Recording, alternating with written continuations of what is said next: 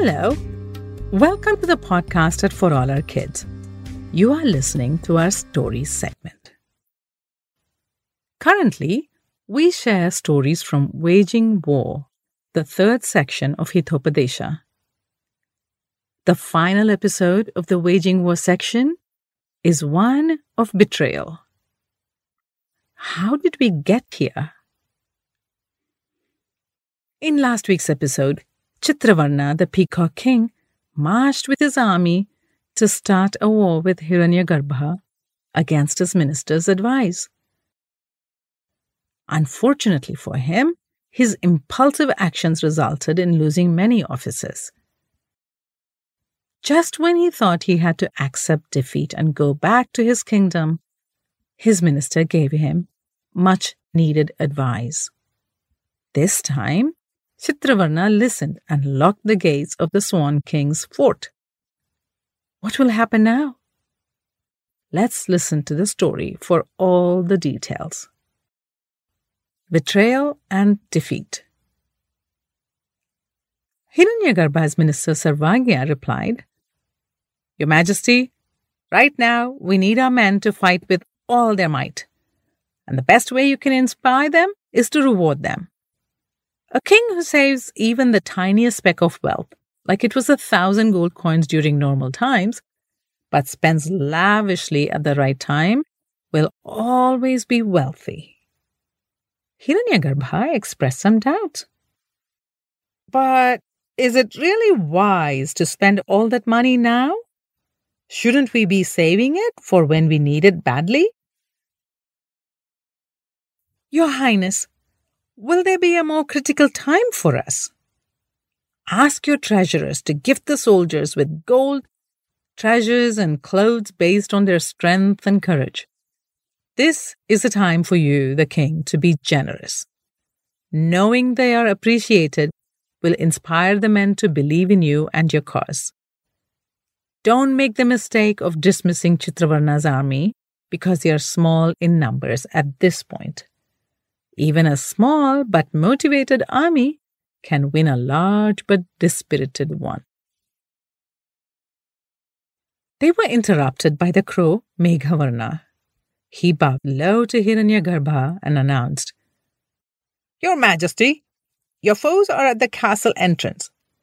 Let me fight with the enemy. I can repay my debt to you on the battlefield." "Oh, no," interrupted the crane, for he had never lost his suspicions of the crow. He was sure there was some betrayal behind his sudden arrival in their midst. "We must all go to fight. We can't stay hidden in the fortress forever, can we? A crocodile is intimidating and powerful, but it is possible to defeat the reptile when it leaves the water. So too the lion. Out of the forest, it is as weak as a jackal.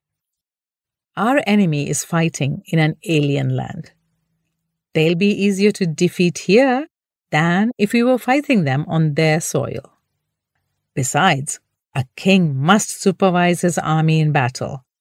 If the soldiers don't see their king lead them, they won't respect him or his cause. Have you seen how a dog becomes as ferocious as a lion when its master commands? Your Majesty, your presence will give them the inspiration they need on the battlefield." Sarvagya spurred the king on.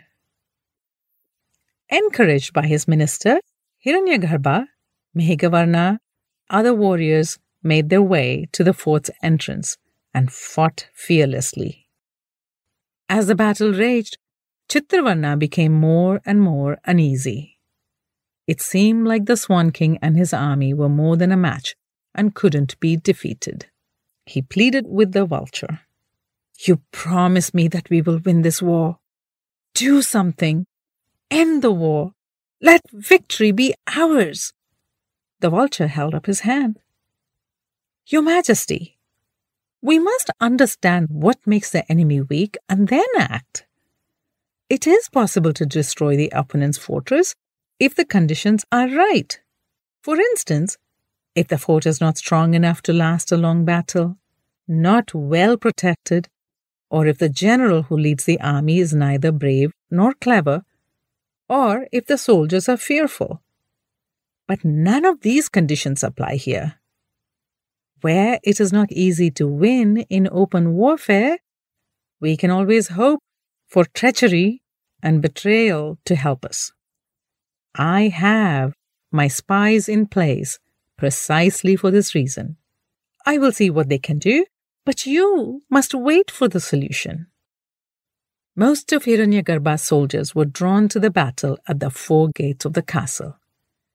Inside, it was quieter, with fewer men about. Sarvagya was right to be afraid of betrayal. Somewhere along the way, Meghavarna had left the battlefield. The crows, seeing an advantage, set fire to the buildings within while all was still dark. Panic-stricken cries of, "The enemy has taken the fort! The enemy has taken the fort!" filled the air. There was pandemonium everywhere as tongues of flames reached high and spewed smoke.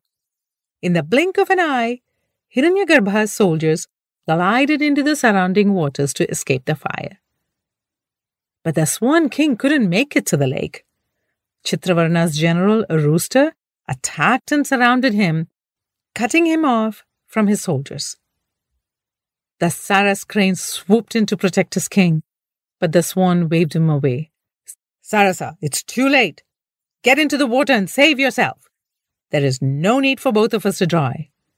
Crown my son Chudamani as your next king with support from Sarvagya." But the Saras crane was not going to back down from his sworn duty. "Oh no, your majesty, don't you speak of such things. You will rule your kingdom for as long as the sun and the moon are around in this world. Moreover, as the general of your army, it is my job to protect the castle. To enter the fort, the enemy must get rid of me first. What's more, whom will I work for after you? It isn't that easy to find a master who is patient, open-handed, and recognizes others' worth, like you."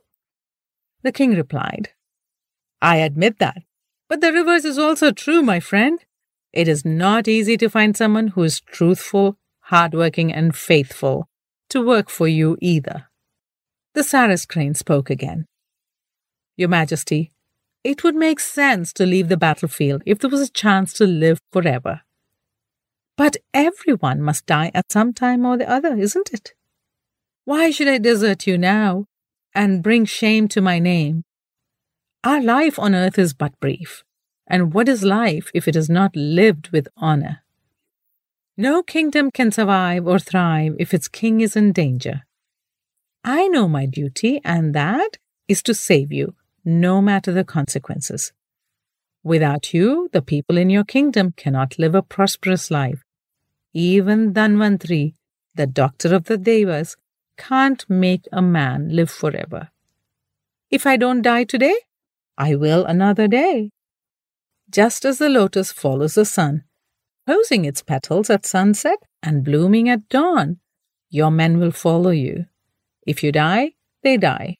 If you succeed, they succeed." Did the war stop as these two discussed their duties and what the general must do? No. It raged all around them, bringing Chitravarna's army closer. The rooster brought its beak down forcefully at the Swan King. But the Saras crane leaped between the two, and with a mighty shout, he pushed the rooster into the lake. That was the end of the rooster. The loss of their general infuriated the enemy soldiers, who then flew down on the crane and killed him. No one stopped Chitravarna as his army entered the castle and looted all the treasures. Poets sang of his bravery and praised him. The vulture had kept his promise. The crows had delivered the kingdom of Karpuradvipa through their betrayal. Chitravarna returned victoriously to his base. There was a moment of silence as the princess, who had been listening to Vishnu Sharma, thought about the story. The Saras crane's sacrifice had moved them deeply. That general, the Saras crane, was so admirable. He shielded his master with his body and saved him. Their teacher nodded solemnly and prayed for its soul. May that brave Saras crane be blessed by the Devas, for someone who dies bravely in battle finds his way to Devaloka. And now, my princes, you've heard all there is to learn about how to wage war. Vishnu Sharman ended the story and looked keenly at his students. Had they understood his message? Would the lessons in these stories serve them well when they grew up to be rulers of the land? The princes bowed to Vishnu Sharman and thanked him. We enjoyed listening and learning about how to go to war. Then their teacher blessed them. Let me add, may kings not have to go to war with their elephants, horses, and infantry. May their enemies always run away, and may they have good advice from their elders.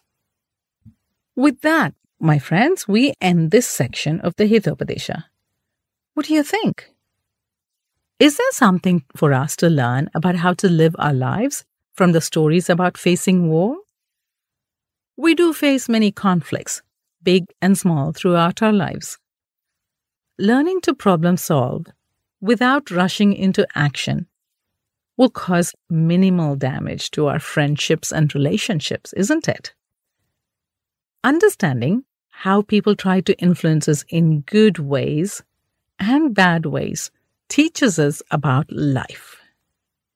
We learn to appreciate our friends more and be careful around those who get us into trouble. Well, the next section is the final section of the Hitopadesha, making peace. I wonder if Chitravarna and Hiranyagarba will make peace after all. Come back to listen to more of those stories. Until then, goodbye from all of us at For All Our Kids.